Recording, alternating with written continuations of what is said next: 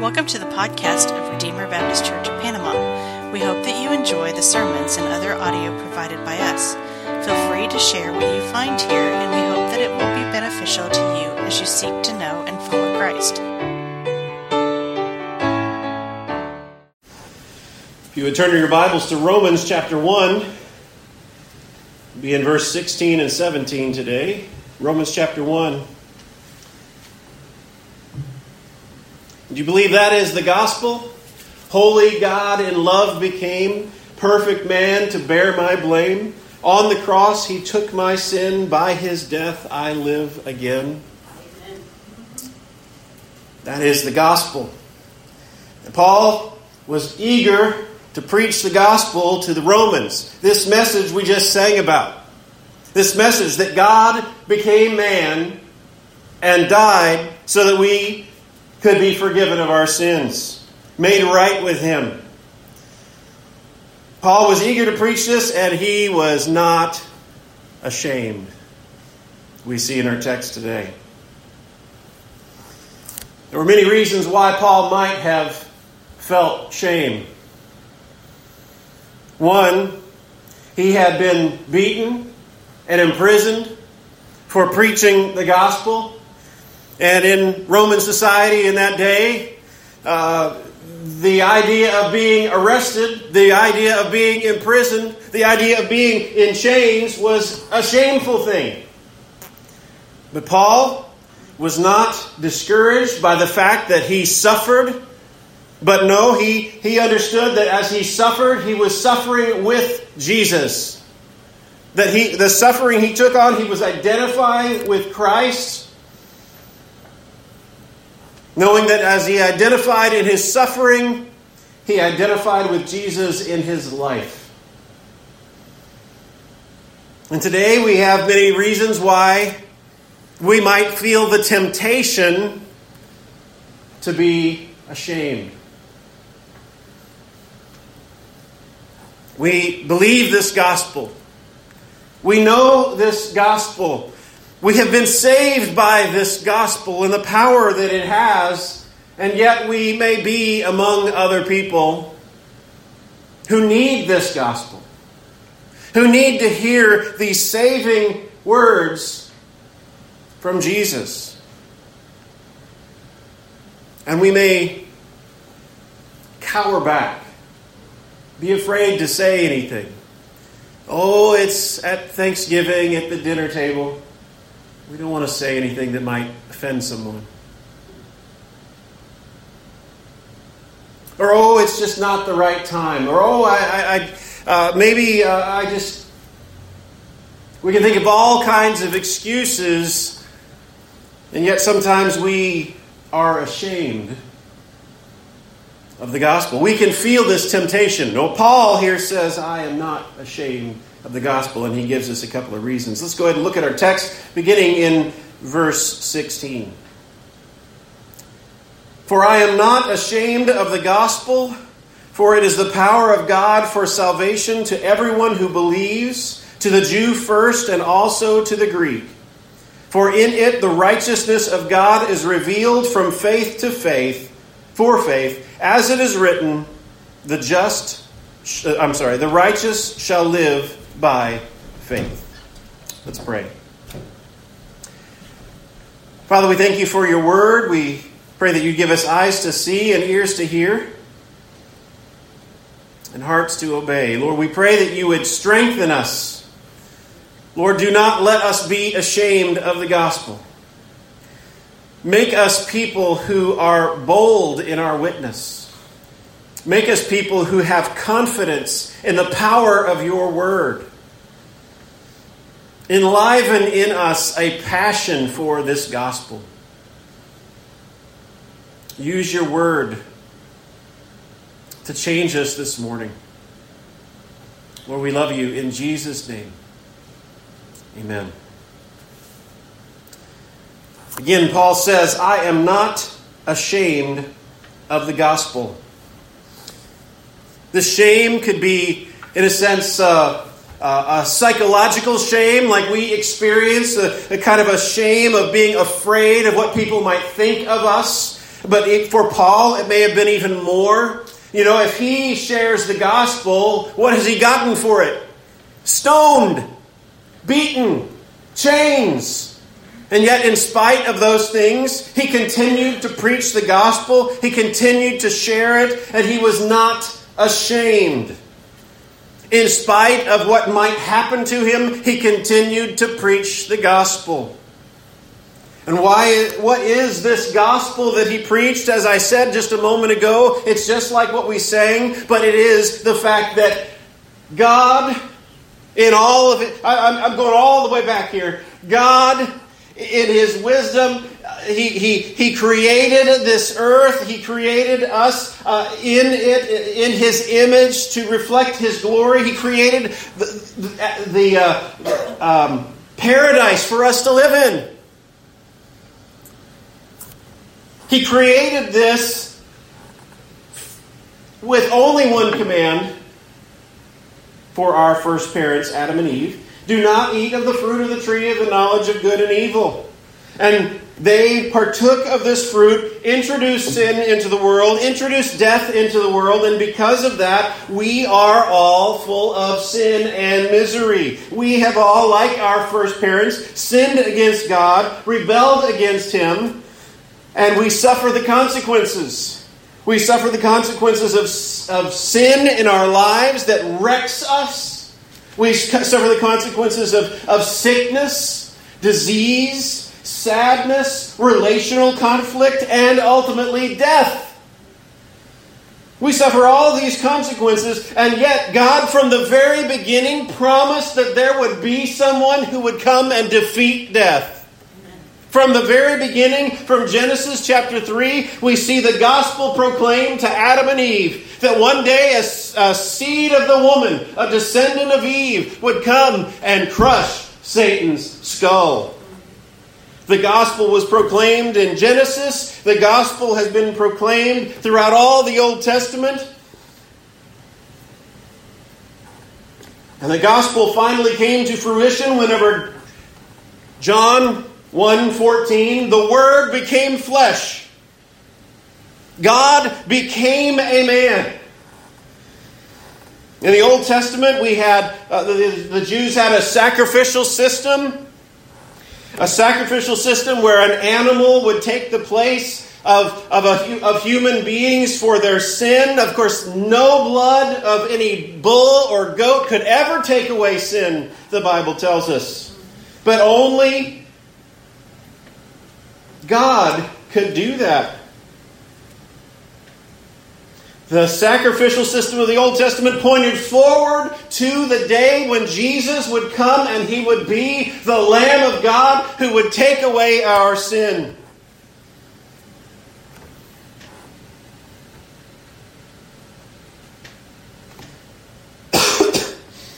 When He came,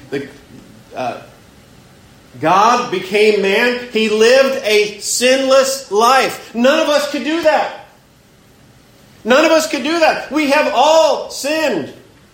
And if we think we haven't sinned, there it is. We lied. We lied to ourselves. 1 John tells us that. We have all sinned, and yet Jesus obeyed the law completely in its entirety. He was able to accomplish what no human being could accomplish. And He went to the cross, an innocent man, willingly. No one could take His life from Him. He went to the cross and gave His life as a willing substitute for us. So He died and He rose again on the third day, proving that He was Himself God. His resurrection also, not only does it prove that He was God, He also shows us what we will have with Him one day. We will one day, if we trust in Him, we believe in Him, we will one day raise like Jesus and we will be with Him. Amen. This is the gospel. fallen man can do nothing on our own in order to save ourselves. God did it all. He sent His Son to die in our place, and all we have to do is believe. Believe in His Son. Trust in Him, and we can be saved. This is a message that Paul is not ashamed of, and I hope we are not ashamed of either. Now, Paul here tells us why he's not ashamed. For it is the power of God for salvation to everyone who believes. The gospel is not weak. The gospel is the power of God.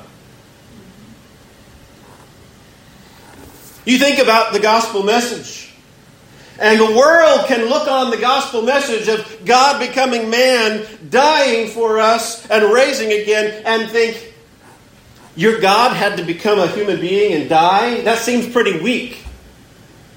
It's what the world can look at Christianity as. But yet, Paul understood that the gospel is not weak. It is the power of God.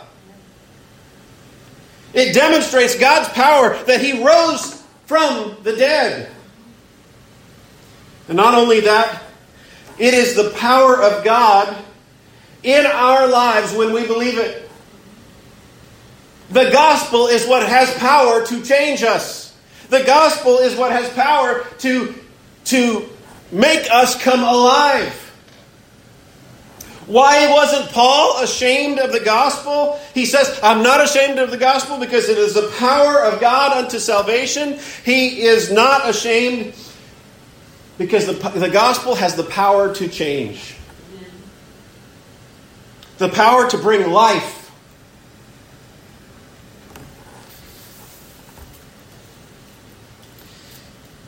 When we preach the gospel, it is not empty words. It is not just communication like any other communication. But the gospel has power.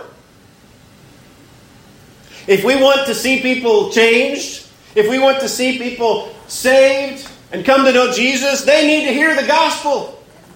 There is nothing else that has the power to save them but the gospel. The gospel message in itself can change a person. And give an example. We know our beloved friend Ron Militia, who's not here with us today. He can tell you his own testimony. In fact, last week he shared it at a special meeting that they had at Hillsborough. And he'll tell you he was a sinner. He had no knowledge at all of God. And when he heard the gospel, it changed him. It doesn't matter how far away from God someone is. It doesn't matter who they are. It doesn't matter what they've done in the past. The gospel can change them. Amen. You hear the gospel, and when God is determined to save you, you hear that gospel and He will bring life to you. I've heard of a seminary preaching professor who would take all of his students out to the cemetery. They would have to stand in front of a grave and preach. And the purpose for this was not to teach them to do funerals. It was to say, this is what it's like preaching every Sunday. Because we preach to dead men, the lost. And what the gospel has the power to do is when we preach, people come to life. It is only the gospel that has the power to do that. So Paul says, I am not ashamed of the gospel, for it is the power of God for salvation to everyone who believes. This is God's saving power. You know, God's power is also demonstrated in other ways. We see the power of God that's demonstrated in His judgment as well. We look at the flood and what God did in the Old Testament to destroy the earth. We look at Sodom and Gomorrah and how he rained down fire and brimstone against Sodom and Gomorrah. This is a demonstration of God's power. But no, the gospel is not that kind of condemning message. The gospel is a message of salvation. The gospel is the power of God for salvation. To be saved from the wrath. The lost world oftentimes looks at Christians and thinks that we are condemning. That we look down on other people. Oh, if they only knew. We don't preach the law in order to say, measure up, come on, can't you do any better? No, that's not why we preach the law. We preach the law to sinners so that they know you need a rescuer. And the gospel is powerful enough to save you. Paul says, it is the power of God to save for salvation for everyone who believes, to the Jew first and also to the Greek.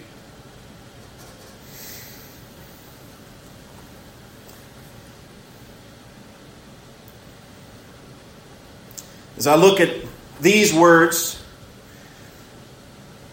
everyone,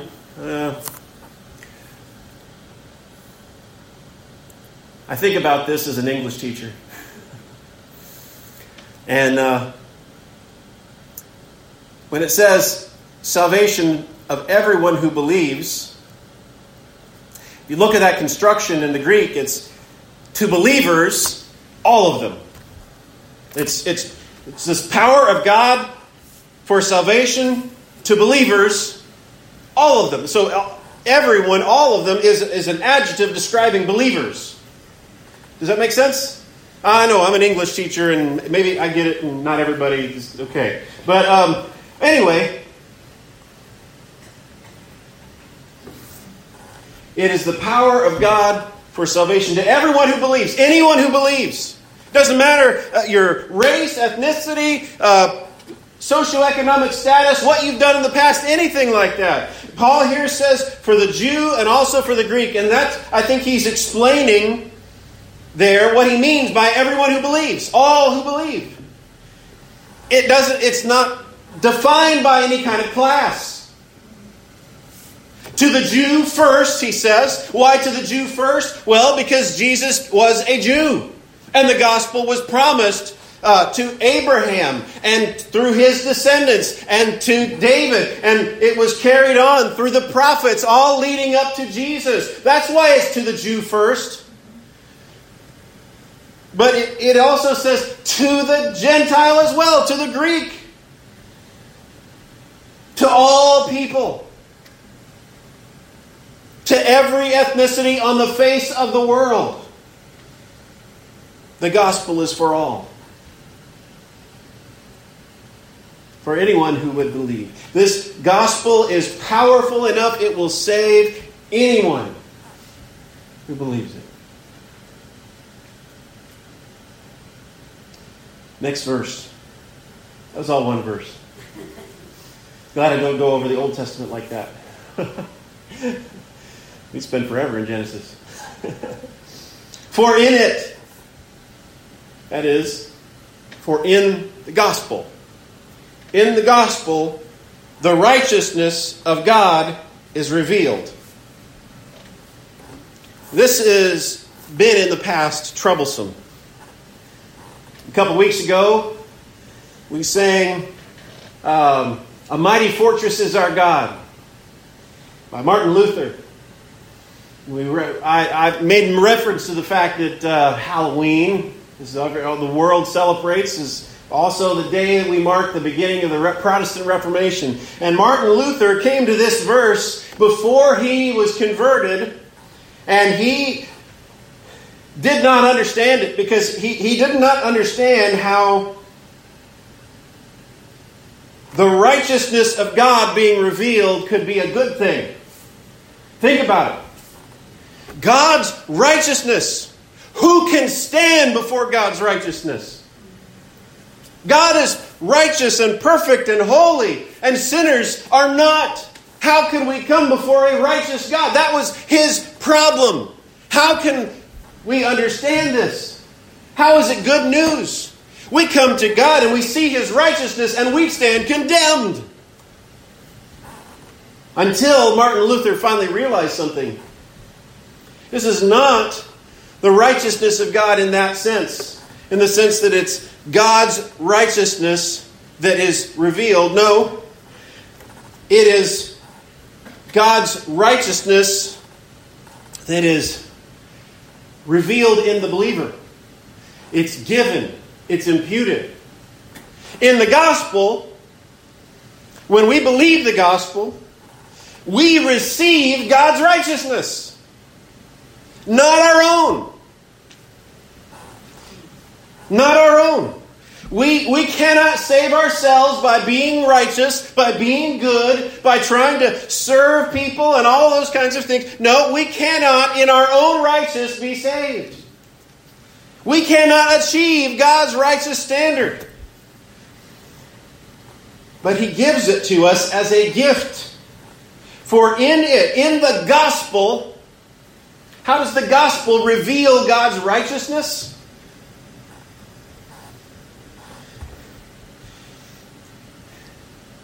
By making sinners righteous. This is not something we deserve. We are sinners. We are rebels against God. We were dead in our trespasses and sins. We were once his enemies. And yet when we believe the gospel, when we trust in him, he takes Jesus' righteousness, this righteous life that Jesus lived for 33 years, this sinless, perfect life, and he accounts that to us. No longer, when God looks at us, does he see what we used to be. Instead, he sees the perfect righteousness of his Son, Jesus Christ. That is how the gospel reveals God's righteousness. In it, the righteousness of God is revealed from faith for faith. Or, I think some translations might say from faith to faith.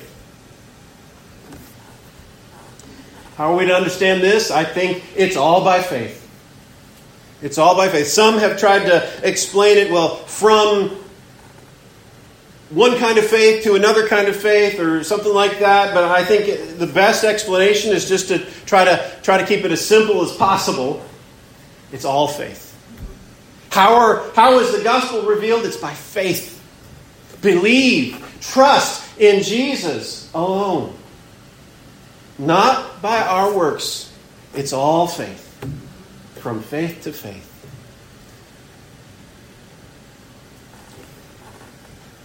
And then if anybody objects to what Paul is saying, he gives some evidence from the Old Testament.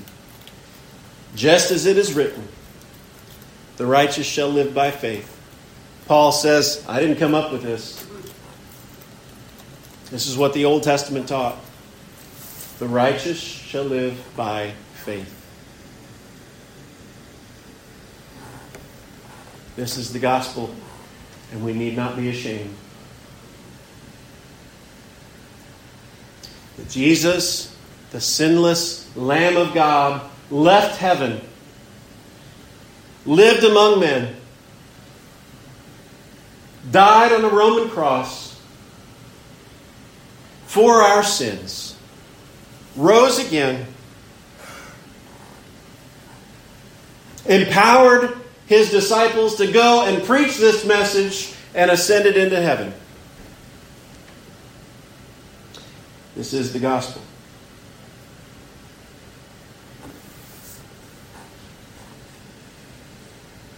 So what should we do? First off, I think, by my recollection, I believe that we in this room are all believers. So this message should do one thing for us. And that is, it should stoke our confidence in the gospel. The gospel is powerful. Are you afraid to share the gospel with your loved one? Are you afraid to share the gospel with someone you work with, or a friend across the street, or anyone? Know this: the gospel is powerful. You don't have to sit back and think, well, I don't know. Maybe I'm not good enough to be able to share this. Maybe I can't communicate it quite right. The gospel is powerful enough. It can do the work. It will change someone on its own. Just point them there.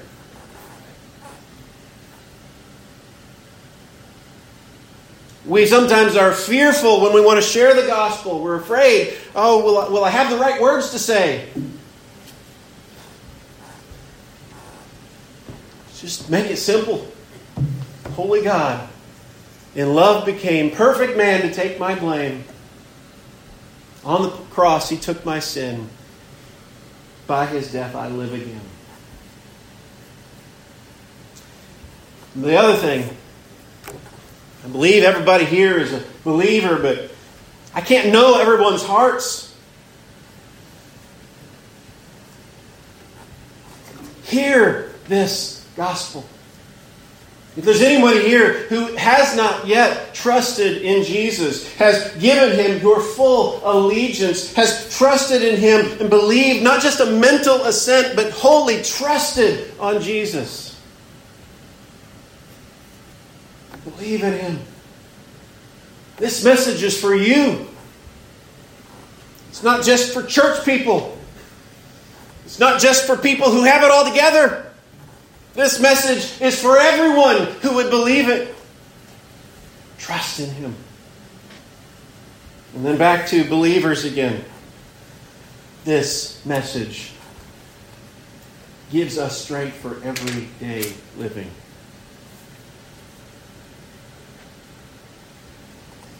God is righteous and holy. How could we stand before Him? Just as Martin Luther had that fear. But we can stand before Him because of the righteousness of Jesus Christ imputed to us. God sees us as His own Son. And we can come to Him with confidence as we pray, as we live throughout our days. We can come to Him and ask Him for help with the things we struggle with. We can come to Him at any moment, any hour. Because this gospel is for us.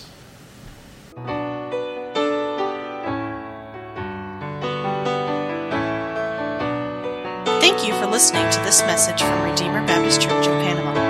For more information, please visit us at redeemerbaptistpanama.com. or you can like us on Facebook.